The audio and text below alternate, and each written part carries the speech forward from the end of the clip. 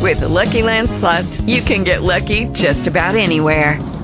This is your captain speaking. We've got clear runway and the weather's fine, but we're just going to circle up here a while and get lucky. No, nothing like that. It's just these cash prizes add up quick. So I suggest you sit back, keep your tray table upright, and start getting lucky.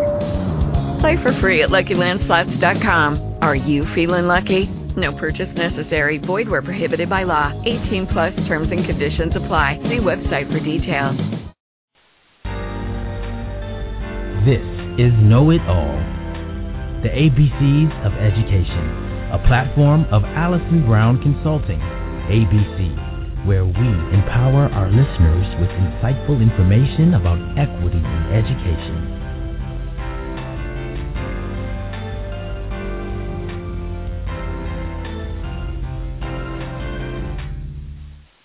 Welcome to Know It All. This is Allison Brown of Allison Brown Consulting, ABC. I'm excited to replay for you this show with the inimitable Dr. Gabor Maté. Before I do, I just want to remind you that we are on Twitter. Follow me at Allison R. Brown, and I will be tweeting during the show with the hashtag KnowItAllABC. Enjoy the show. Blog Talk Radio.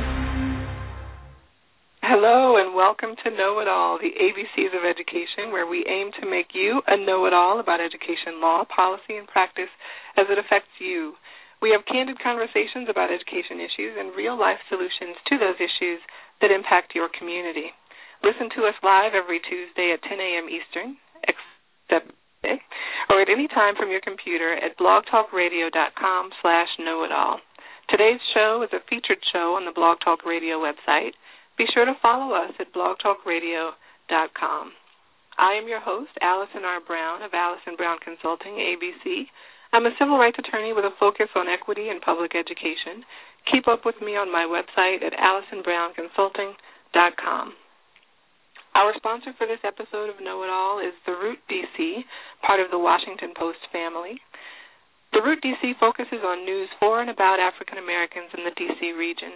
You will be able to find episodes of Know It All and my blog posts following each show on my website and on the Root DC website, washingtonpost.com/local/therootdc. Also, in partnership with the Root DC and the Interactivity Foundation, we will be hosting monthly community discussions about education at DC public facilities beginning on Saturday, March 16th, when we will discuss schools and discipline. And now for today's show. What's really wrong with our kids? Us. Today's generation of children feels like a generation of wandering souls who are disconnected from a solid foundation in self-confident parenting. Attention deficit disorder and its companions, restlessness, short attention span, and impulsivity, as well as autism, peer pressure and bullying, suicide and violence, are affecting our children in growing numbers. My guest today is the world-renowned physician and best-selling author, Dr. Gabor Maté. He is based in Vancouver, Canada, and his books have been published in nearly 20 languages worldwide. His 4 books are Scattered, How Attention Deficit Disorder Originates and What You Can Do About It, When the Body Says No, Exploring the Stress-Disease Connection, In the Realm of Hungry Ghosts, Close Encounters with Addiction, and, together with Dr. Gordon Neufeld, Hold On to Your Kids, Why Parents Need to Matter. Good morning to you, Dr. Maté. Thank you for being here. My pleasure. Good morning. So I wonder if you would start by first talking to us. I've heard you speak about the destruction of American childhood. Would you talk about that? Sure. What I mean by that is that it's well known now that childhood, in order to unfold according to its full potential, needs the right environment. If you look at what's happening in the United States these days, you have increasing number of kids being diagnosed with all kinds of disorders, millions of kids, literally many millions, on medications of all kinds, from stimulants to antidepressants to antipsychotics. You have the increased problem of bullying, the precocious sexuality, the obviously, and in some cases tragic, aggression in the schools and elsewhere. And generally the sense that parents have that something is out of control, that they no longer have the influence they used to have. Now, if we don't look at these problems as medical diseases or as behavior issues, which fundamentally they're not, we have to look at the conditions that give rise to them. And what I'm saying is that the conditions for the healthy development of children, including the healthy development of children's brains, have been largely eroded in North America. So when you say that these things are not diseases, what specifically are you talking about? Are you talking about ADD? And, whether we're talking about ADD, whether we're talking about autism, whether we're talking about Asperger's, Tourette's, whether we're talking about the so-called oppositional defiant disorder, the reactive attachment disorder, and then beyond that, behaviors like bullying and so on. We're not looking at either at inherited medical conditions, nor are we looking at just bad behaviors. What we're looking at is the distorted development of children owing to the fact that the circumstances which would support healthy development are no longer available to them. And that actually affects, and those stress circumstances under which the parents are functioning and the diminished connections between parents and kids are not the fault of individual parents. They're the result of a huge cultural and economic shift. And that's what I mean by the destruction of American childhood. Will you talk about attachment, what that is and why it's important? Attachment is very simply, in this context, the drive for closeness and proximity with other human beings. And it has the fundamental purpose of being taken care of. Or, on the other hand, the purpose of taking care of. Now, attachment is the most important human dynamic. It's essential to us pretty much all our lives. As a species, we don't survive without it, without contact and closeness with other people. But particularly in childhood, it's just the paramount essential need and drive that the child has, because the human child is the least mature, the most dependent of any creature in the universe. That means that without attachment, they simply don't survive, and with poor attachments, they don't thrive.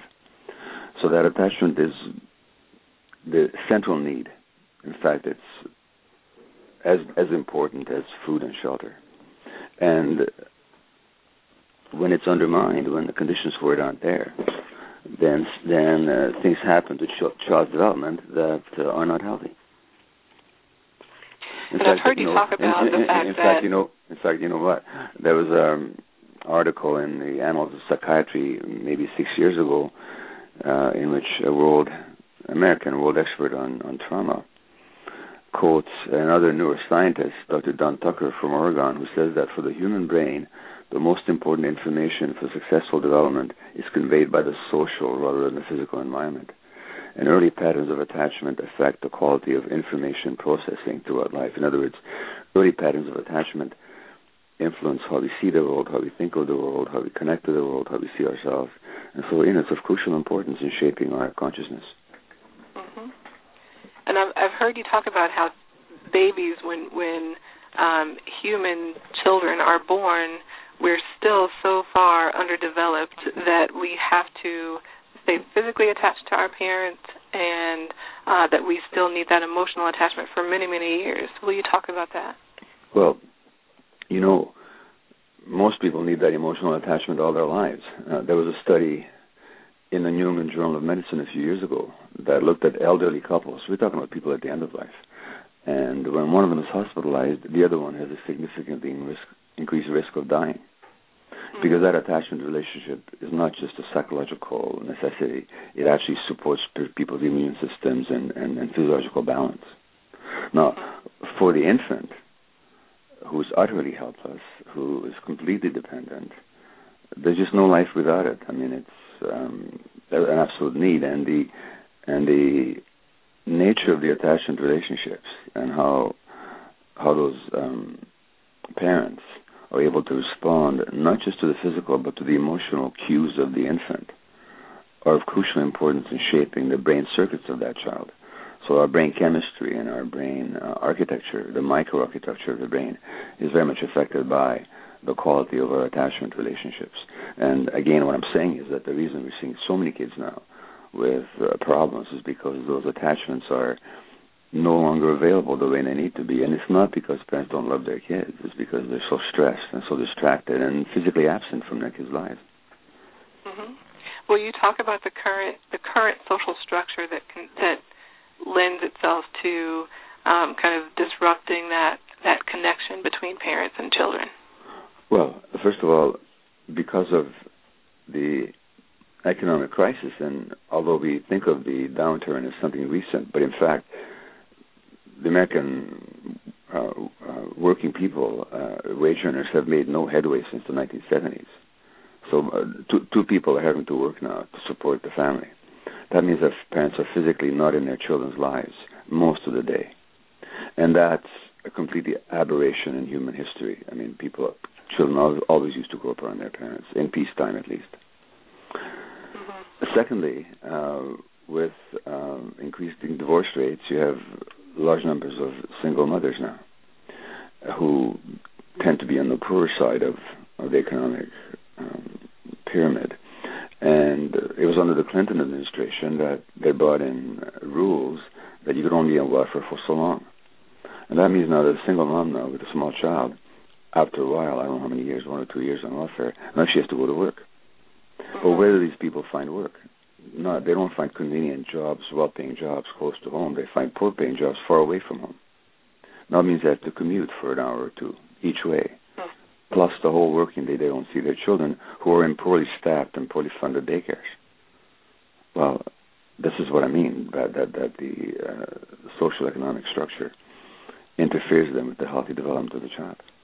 Mm-hmm. We hear a lot of conversation about ADD, attention deficit disorder, and attention deficit hyperactivity disorder. You, in your book, Scattered, have written extensively about ADD and the kind of three categories. Will you talk about ADD from your research and what you have learned? Well, the three diagnostic features of ADD, although they don't all have to be there in any one individual, are poor attention span, tuning out, absent-mindedness, difficulty focusing. Secondly, there may or may not be physical hyperactivity, difficulty sitting still, restlessness, fidgeting, constant activity, and constant need for activity. Thirdly, poor impulse control, so that when something occurs in the mind, the child will just blurt it out without thought, without any inhibition, so that they keep getting into trouble. The adults will do a lot of impulse shopping because they can't stop themselves. Very similar to addicts, actually. Now, again, the medical profession, my profession, says this is an inherited genetic disease. And actually, I have it, as do two of my kids. But I don't think for a minute that it's genetic. Actually, what's really going on is that when a child is growing up under stress circumstances, and when the brain is developing, and the human brain, as we were saying earlier, develops under the impact of the environment, and especially the human brain, because most of our brain development occurs after birth and not before. And that's because our heads are so big, they have to be so big, and the pelvis, so we can walk on two legs, is so narrow, so that our heads have to emerge from the womb before they're developed, or at least before they're as developed as they are in other animals, comparing us to a horse that can run on the first day of life. So that means that human brain development, for the most part, occurs after birth, 80-90% of it. Now, a child then who's born into a stressed environment, how does he or she cope with it as an infant? Well, you can't escape, fight, or ask for help, which is the normal response to stress. The child tunes out. But he's tuning out when his brain is developing. And that tuning out becomes then programmed into the brain. This is all purely because the parents are stressed, and under stress circumstances, when the parents are stressed, the infant is stressed, physiologically. And you can show this. When mothers are depressed, their children will have high levels of the stress hormone cortisol in their bodies.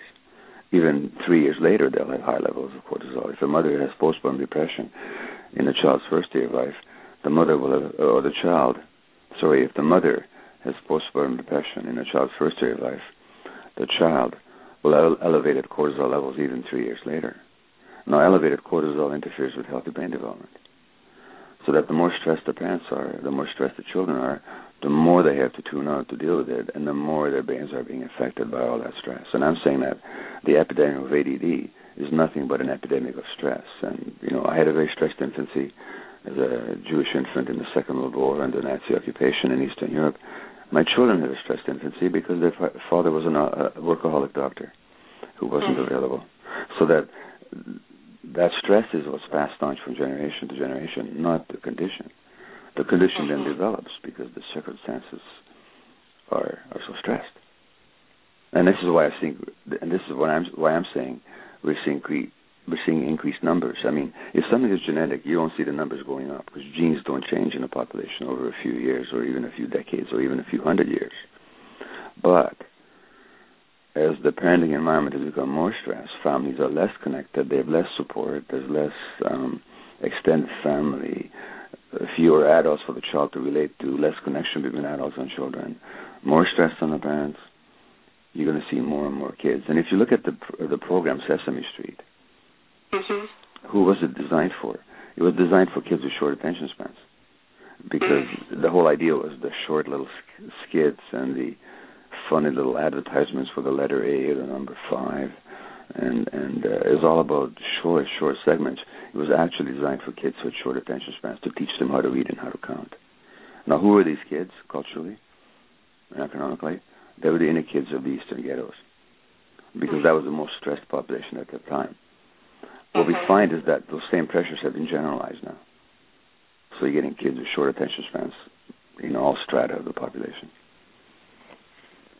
And what does medicine purport to do for children with ADD, and what are the alternatives to medicine? Well, the pharmacology can be helpful. The chemical that seems to be deficient in the brain of the ADD child or adult, like me, is something called dopamine, which is essential for incentive and motivation, and therefore for attention. So when we give a stimulant like Ritalin or Adderall or Cylert or so on, dexedrine, we're elevating the levels of dopamine in the brain, and the child or the adult can pay better attention. The problem is that the first of all, medications can have side effects. Secondly, they can be misused. And thirdly, they're not the answer. Because if the problem is a developmental problem, if the problem is that the child's brain is not developed, then the question we should be asking is, how do we help these kids or adults develop better brains? Because the good news is that brain development can happen even later on in life. So the medications, all they do, if they work at all, is to suppress symptoms. That may not be a bad thing in itself. So I'm not, I'm a physician. I've prescribed them myself. I've taken them myself. But they don't solve the problem, because the problem has to be how to promote the child, or the real question is how do we promote the child's brain development, and for that we have to give them the right conditions. And those conditions are calm parenting, school environments that are understanding and attachment-based, patient, school environments that don't just try to weed out the kids who have got behavior problems, but actually embrace these kids. School environments that are geared to the brains that children have, not school environments that try to force the kids into a certain box, but on the other hand, actually are designed for kids who've got challenges. It's very different to what we're doing now. So many of the things that we do, we give these kids medications, but many of the things that we do actually harm their development. Will you talk about acting out and what that means? Well, sure. Acting out, the way we usually use that phrase, we use it to mean a kid who's behaving badly, being obstreperous, oppositional, rude, aggressive. But when we actually think about that phrase, acting out, it actually means portraying in behavior something that we don't have the words to say in language. And so the example I often use is the game of charades, where you're not allowed to speak, you're literally not permitted to use language, and therefore you have to act out. Now, our children's behaviors are always acting out in that sense of the phrase, so that the children are portraying some emotional dynamic, some emotional message that they don't have the words to say in language because they've never been taught it, and because they're too impulsive. Now, our job as parents or educators or child care workers or psychologists, whatever we do, It's not to react to the behaviors as if the behaviors are the problem.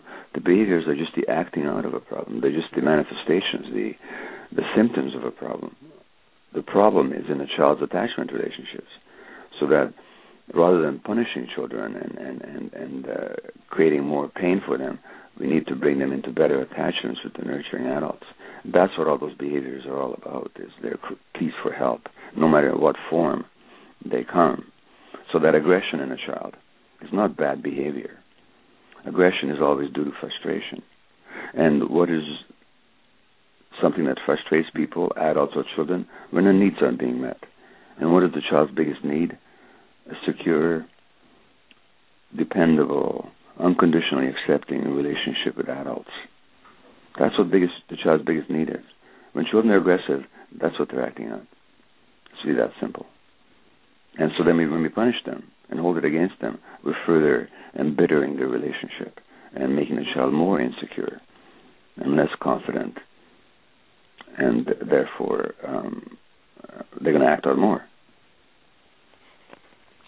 So what can parents do? And I know that you've talked about parenting being important. I mean, it is the subtitle of your book, Hold On to Your Kids, Why Parents Need to Matter More Than Peers.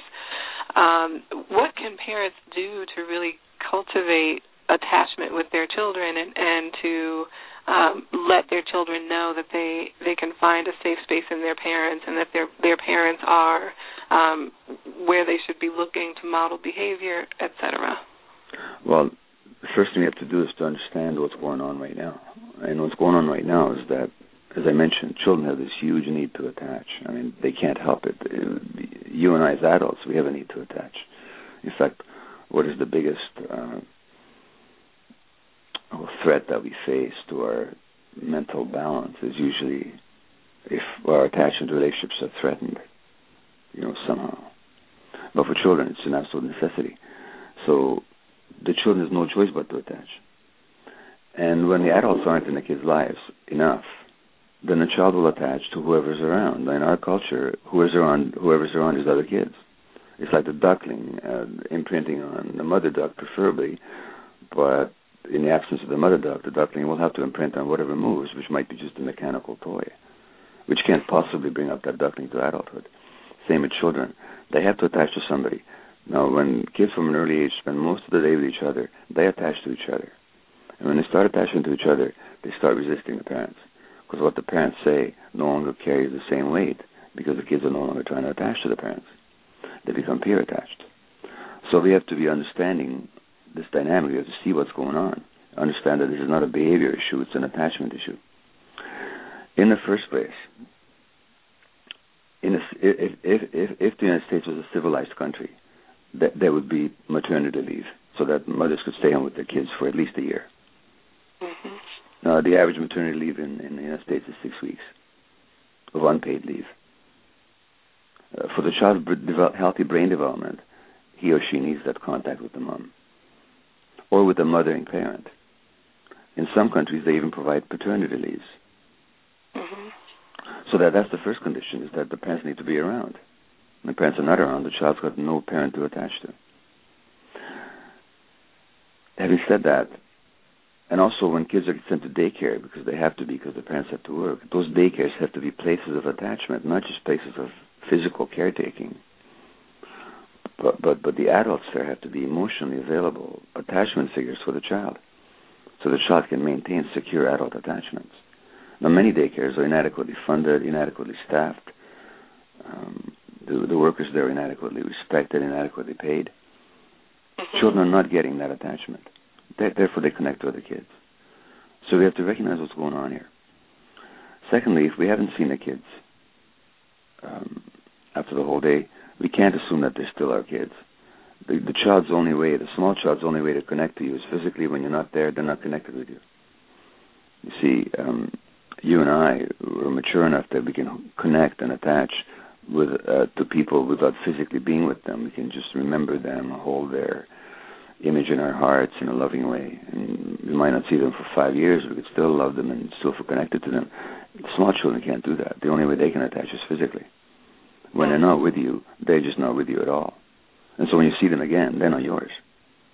You have to bring them back into relationship with you. You have to spend quality time with them. So the family meal is a minority institution. But I mean minority, I mean not any particular ethnic minority. I mean minority of people still have family meals where they actually spend time relating to each other. Or when they do spend time together, it's in front of the TV set, which means the kids are getting to attached to the TV set rather than to the parents.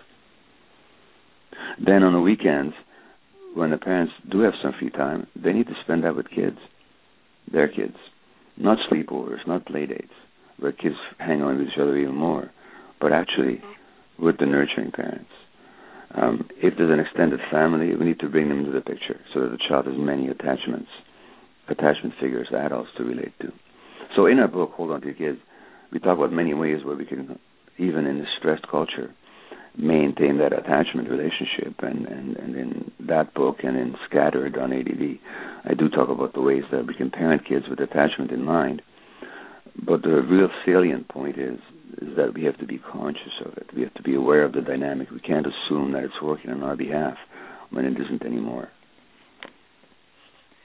You know, schools and educators find themselves in an untenable position. They are having to deal with standardized testing and federal regulations and state and local requirements, and are probably less and less able to create attachment centers or to develop themselves as attachment centers. For schools and educators who are thinking about this, what does an attachment center look like? What can they do to develop their staff as the adult attachments for their students? Well, when I refer to the destruction of American childhood, I also would have, had I thought of it at the time, when I was speaking to you about it, included the school system. Because just as you say, the schools are now driven by results. They're driven by short-term results, and they're driven by very short-sighted short-term results. I mean, if you want to be a good teacher in this system, you don't get a job in a challenged neighborhood where people are struggling and where families are often split families and people are economically under pressure. You get a job in a good upper middle-class neighborhood where there's at least one parent at home with the child most of the day, where there's a library, and where the parents know better than to put their kids in front of a TV set. And in that environment, you're going to be a brilliant teacher because your kids are going to do well on standardized tests. Not because of anything you did, but simply because that's the material that's coming into your classrooms. If, on the other hand, you choose to work in a challenged neighborhood, dedicate your life to helping kids in trouble, you're going to be a poor teacher. Because in those neighborhoods, kids don't have the supports and the background that help them really succeed. Now, and then teachers are punished. So teachers are actually being punished and criticized for the failures of American society. And the goals of the standardized tests completely ignore the child's actual need for healthy development, for creativity, for spontaneous unfolding of their intelligence, for the child's need to learn how to learn. They just measure remembered, rote, mechanical data. It's anti-human is what it is. And children were never meant to learn that way. Never, ever have human beings learned that way. Now, what schools can do, and again, you know, when schools are under such pressure, and even under the Obama administration, this hasn't got better. It's got worse. And as far as I know, as far as I can tell from the outside, and this is despite the research that shows no value whatsoever to standardized testing. This is despite the fact that some of the people that actually originated standardized testing have recanted and have renounced their former views. Mm-hmm. But that doesn't seem to penetrate to the level of the decision makers. So what can schools do? Well, ideally what schools should do is schools should be places of attachment where the child's emotional security is more important than the child's academic attainment in the short term. Because when children are emotionally secure, they will spontaneously learn. But for that, you have to have a very different school environment. You have to take the emphasis on rote learning You have to take the emphasis on standardized tests. You have to provide lots of support for ancillary staff, teachers, aides, and so on, who would spend one-on-one time with the troubled kids who need that one-on-one to make their brains function properly. You need to get rid of all the punishments and timeouts and zero-tolerance policies that exclude the troubled kids. You need to include these kids a lot more. You need to train teachers to understand attachment. Attachment is the most important dynamic, as I keep emphasizing, in human life. And yet, medical doctors, teachers, and I dare say not even psychologists, none of them get any training about it in their education, for the most part. So the most important thing in human life, we totally ignore. And then we expect kids to develop properly. So that the schools need to understand what attachment is all about, and they need to be trained around it. They will find, by the way, that these children will do better academically because, again, when children are emotionally secure, they will want to learn, they'll be curious, they'll be spontaneously creative and inventive. But that would take a huge shift of consciousness on the part of the educational system. Mm-hmm. But in the meanwhile, those teachers or principals or the school here and there that gets it, that spontaneously on their own, because of their own nature perhaps, move towards an attachment-based relationship with the kids, they find that the kids are far more successful in their classrooms. And that happens here and there in a spot-like fashion, but it's not systematic. Are there places in the world that are doing this well? You talk in your book about, I think it was Japan, that is even experiencing this phenomenon of peer orientation and children attaching to their peers before they're attaching to their parents. Is there somewhere in the world that is doing attachment-based parenting and teaching well? Well, there are spots here. There's schools here and there. Like, for example, in the Montessori schools, anywhere in the world, they do this a whole lot better than the rest of the population does. Parents who homeschool, I'm not a homeschool advocate because I would have been a terrible homeschool teacher given my lack of patience and all that. But parents who manage to do that, their kids, on the whole, tend to do a whole lot better because of the attachments being much more secure. In certain rural areas in Europe, you still get this. But by and large, under the pressures of globalization, I know that in certain Scandinavian countries, they made an effort, But for the most part, under the impact of globalization, industrialization, the destruction of community and neighborhood that implies, it's more and more a lost quantity in this world, a lost quality in this world. In your opinion, what role do nutrition and sleep play in attachment and peer orientation?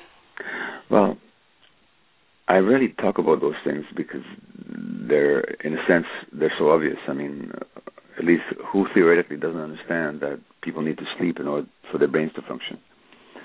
And who doesn't understand, at least theoretically, that children need a good nutrition in order to function well? Now, you probably saw that by now famous article in the New York Times last week by Michael Moss about how the American food industry plots to sell addictive substances to kids, sugar and salt and high fat content, and how they try to manipulate the food products to maximize the addictive appeal to children. It's really worth reading. In fact, he's written a book about it. The author's name is Michael Moss. Right.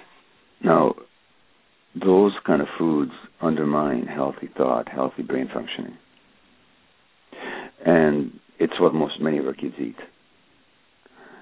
Now, the problem is twofold. One is that, first of all, those foods undermine healthy functioning. And they have this epidemic of obesity and diabetes and so on amongst American kids these days. But on the other hand, the more stressed people are, the more they gravitate towards junk food. I mean, any of us, when are we most likely to want to have something fatty or sweet or salty when we're stressed? Because those substances temporarily soothe the brain, like say heroin would or cocaine would. They're addicted that way. But so that the more stressed kids are, and the less connected to their parents, the more they're going to go for the junk foods. The problem then is, how do you induce or introduce them to a healthy diet when they're not looking to you for advice, when they're resisting you? So when kids become peer-oriented, once they become peer-attached and they start looking to the peer group, they no longer care about what the parents want or suggest. So they resist. So on the one hand, they're driven to those substances because of the stress, and secondly, they resist the adults. So the companies, in this article in the New York Times Magazine last Sunday, not this last Sunday, but the Sunday before, actually exploit that. And they have advertisements aimed at kids saying, well, everybody tells you what to do the rest of the day, but lunchtime is yours. So they actually deliberately exploit this in order to give kids a sense of control. Which of course, is who's actually in control is the food companies. But the kids, they get to decide what junk food they're going to eat. I hear you speak, and the image that's in my mind is of Lord of the Flies, the famous novel of children who are stranded together on an island and end up having to fend for themselves, and the results are disastrous. I wonder if you would speak a little bit about bullying and violence and some of the things that we are seeing in society and in our young children more and more as we are maybe more focused on it, or maybe it's more prevalent. Will you just talk about that? By the way, I will, but as I'm talking to you, I'm in front of my computer, and somebody just sent me an article from Science Daily. Can I just tell you about it? Sure, please. The headline is, Mom's placenta reflects her exposure to stress and impacts offspring's brain. And so I've been talking about that for a while, but more and more research comes in, is that when mothers are stressed during pregnancy, that actually increases the levels of stress hormone in the placenta. It also changes the function of certain proteins in the placenta, and that actually affects the development of the child's brain. So already during pregnancy, the stress is increasing the abnormality of the child's brain, and this is a constant phenomenon in our society. I just thought I'd read that to you, but in the meanwhile I did, and I forgot your question. What was it? It's okay. And this I think relates. I was asking about bullying and violence. Bullying, sure, yeah. Okay, so... Do you think that it originates with stress in the womb, or can originate with stress in the womb? I'm not sure I would explain it that way, but certainly studies have shown that the more stressed mothers are during pregnancy, the more likely their kids are to have behavior problems at age 3 or 4. And the more likely their kids are to have ADHD at age 7. And kids with ADHD are often bullied, and sometimes they become bullies themselves. Now, to talk about bullying, again, in North America, it's understood or seen mostly as a behavior problem. So the thing is, how do you stop the behavior? Well, you do it by punishment, because it's the problem's behavior. But if you understood again that bullying is just another form of acting out in the sense that I explained it before, bullying has to do with attachment. Now, in any attachment relationship, there needs to be a hierarchy, so that between the parent and the child, there's a dominance. And ideally, it's the parent that dominates. And when I say dominates, I don't mean to exploit or to abuse. I mean to take care of, so that you don't let a 1-year-old decide whether they can go outside naked into the snow to play. You have to dominate them. You have to say, no, you don't do that. So dominance is a part of a healthy attachment relationship between an immature and a mature creatures. So, but we're dominating in that case in order to take care of, in order to protect, in order to make secure the vulnerable child. Now, but so in order to dominate in a caring way, you have to care. You have to actually be emotionally open and vulnerable, because caring is vulnerable. Because when you care about somebody, you can be hurt. When you're in love with somebody, you can really be hurt. So that caring is really a vulnerable state. And the parent has to be vulnerable. The parent has to have the sadness when the kid is suffering. The parent has to really worry for the child. Now, these things are vulnerable states. Now, so we're dominating, but we're being vulnerable at the same time. And from that vulnerability comes our caring. And from that caring comes our vulnerability. Now, the bully also wants to dominate, but without caring. So what the bully does is he actually exploits the vulnerability of the other person in order to gain dominance. So in bullying, the vulnerability is not protected, the vulnerability is exploited so that you can dominate. Now, why would somebody do that? Somebody would want to dominate to exploit somebody's vulnerability, not care about the other person's vulnerability, when their own vulnerability has been shut down. So now all you got is the urge to dominate without the vulnerability. In fact, you even attack vulnerability. This guy who killed the children in Newton, he hated vulnerability. That's why he killed kids. Why did he hate vulnerability? I'm sure because his own vulnerability had been crushed when he was a small child. And so one of the responses to the shutting down of vulnerability, if you still have the domination instinct, is then to become a bully. So that the bully is always somebody who was desperate for attachment. He was very hurt in those attachments, and he retains the urge to dominate, but now he exploits the vulnerability of others. Now, how do you help a person like that? You don't do it by punishing him. You don't do it by excluding him. You do it by making it safe for him to feel vulnerable again. And that has to do, again, with the relationship with adults. Attachment. You talk about the ACE studies, adverse childhood experiences. Certainly the Newtown shooting would be a horrible experience for any child who witnessed that. But for the shooter there, Adam Lanza, who you say his vulnerability was likely crushed in his own childhood, what do the ACE studies tell us about that? Well, we know that his parents were divorced. I don't know anything else what happened to him. I don't know what kind of home he grew up in, how he was treated, but I can surmise. Just because, in general principles, everybody who ends up that way was a traumatized person. But the adverse childhood experiences studies performed in the United States, in California largely, looked at, well, exactly what the phrase says. An adverse childhood experience is some adversity that occurs in childhood, such as almost anything that interferes with healthy attachment relationships, such as physical or sexual or emotional abuse, the death of a parent, the jailing of a parent, a rancorous divorce is one of them, the presence of addiction on the part of a parent, violence in a family, mental illness in a parent.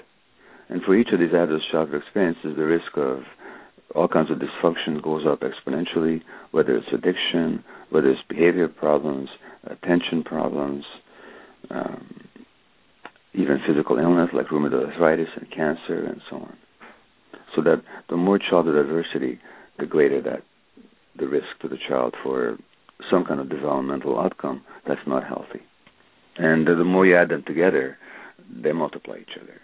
So that by the time a male child, and I talk about this in my addiction book, but by the time a male child has had 6 of these adverse childhood experiences, his risk of being a substance-dependent, injection-using addict is 4,600% greater than that of a child with no such experiences. A 46-fold increase in the risk. And it goes back, again, to disturbed attachments and to the interference with healthy brain development, the destruction of childhood. We hear a lot of talk about autism lately, and people have speculated that there's a growth in the number of cases of autism. Is it true that autism is growing as a phenomenon in this country, and what does that mean? Well, again, the statistics are that we're seeing autism is being diagnosed now at a rate that's 30 or 40-fold over 3 or 4 decades ago. So people argue, what does that mean? Because we're just including more people or more criteria. The diagnosis is because we're better at recognizing it, or is it genuinely increasing? Well, it really seems to be that it's really genuinely increasing significantly.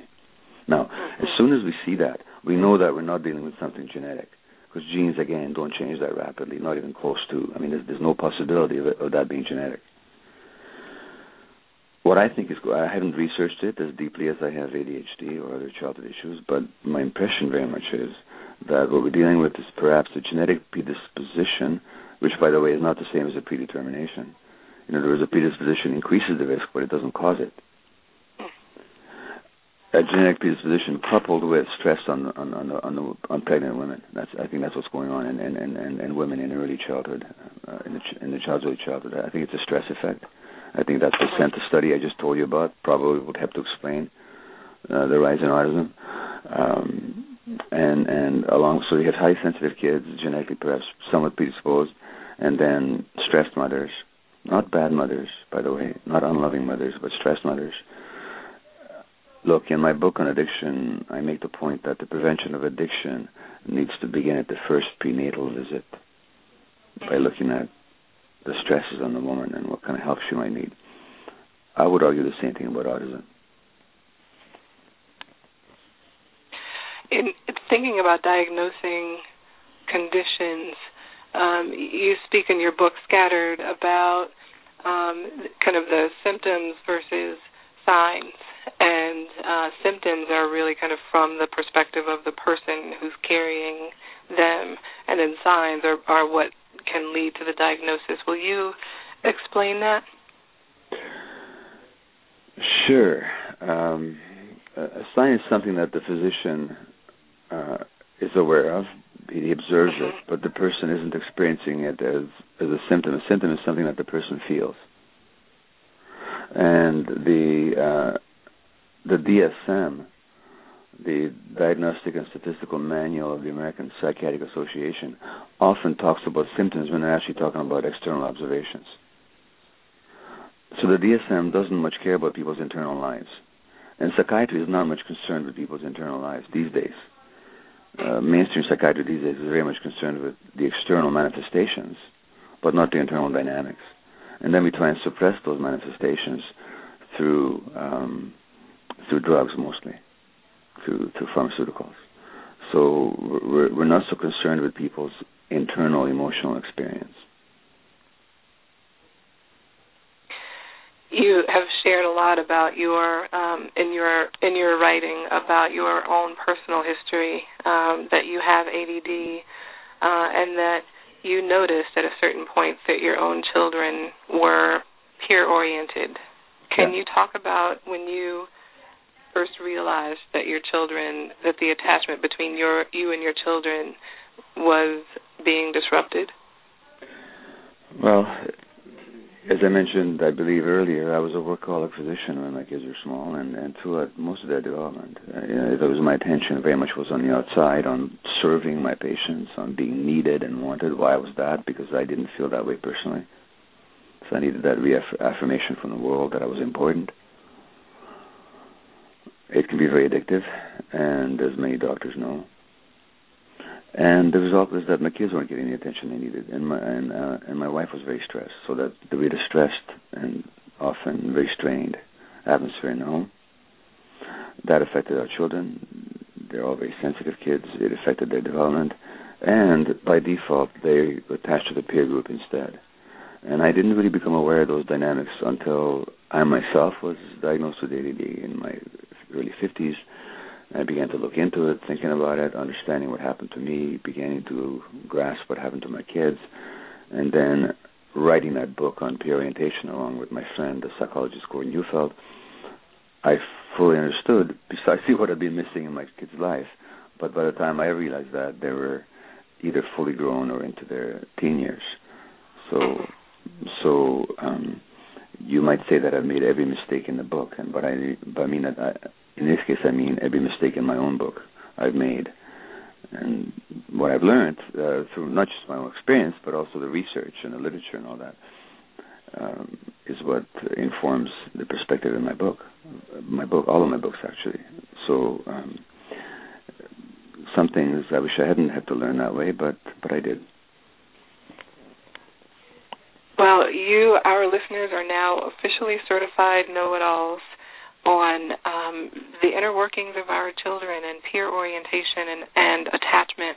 Go forth and share. Have a wonderful week. Join us next Tuesday, March 12th, when our guest will be David Domenici from the Center for Educational Excellence in Alternative Settings, and we'll be talking about schools and discipline. I want to thank you, our listeners, for joining us today.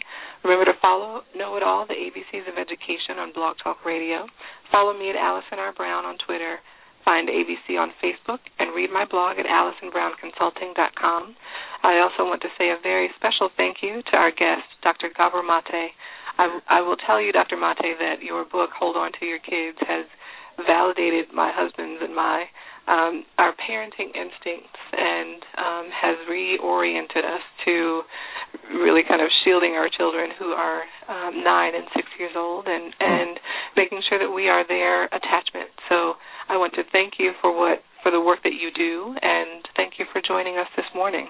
You're welcome. And can I quickly mention my website? Please. The www.drgabormate.com, so www.drgabormate.com, and all my books you can read chapters online, articles I've written, YouTube videos, lectures, and so on, all accessible at my website. And thank you very much for having me on. Dr. Maté is the world-renowned physician and best-selling author of 4 books, and we are very grateful for his presence today. Thank you all for joining us. Have a wonderful week.